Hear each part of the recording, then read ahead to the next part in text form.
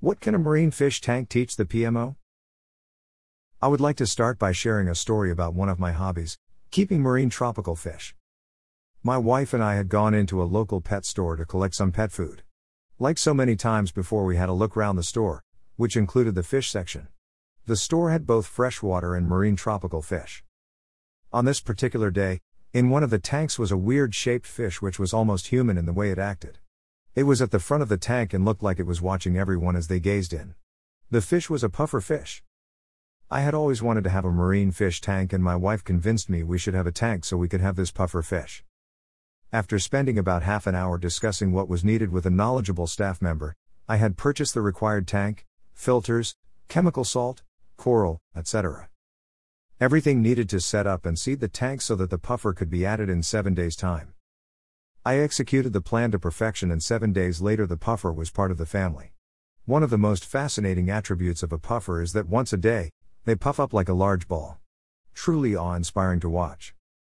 Over the next year I added more fish, kept the levels just right, and all was good. However, I decided that it would be great to have more fish. To do this I needed more water volume, as you have to allow so much water for each fish. So I added an additional tank in the cabinet. All hidden with water being pumped between the two tanks. This doubled the volume of water, so doubled the fish I could have in the top display tank.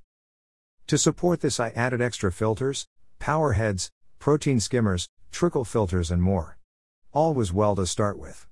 However, it became hard to maintain the levels, fish started dying, and then one fatal day, the puffer fish, the whole reason for the project, died.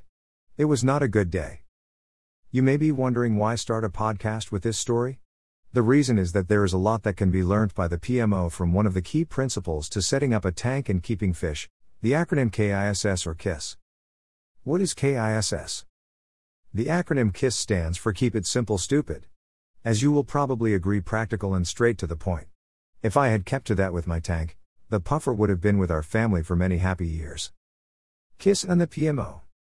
Hopefully, you have realized there is a lot to be learnt and benefit by adopting this method when setting up and running a PMO. If a process or template is hard to understand or difficult to complete, people will not complete the process. It is also probably a sign that the process has been over-engineered. Take a moment to think about the processes in your PMO. How do they stand up if you apply the KISS measure? If some fail, take action and think how they can be changed to meet the objective as simply as possible.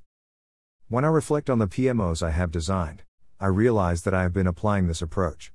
However, instead of calling it KISS, I have used words like pragmatic, practical, fit for purpose, etc. KISS equals Agile. One of the cornerstones of Agile when it comes to documentation and reporting is the term, barely sufficient. The concept being that the team only produces what is absolutely required in order to complete the task. The reason being that producing anything more than what is required in respect of documentation is a waste of time that could be better used completing tasks. So there is a clear parallel between producing a document that is barely sufficient and keeping your documentation simple. Call to action.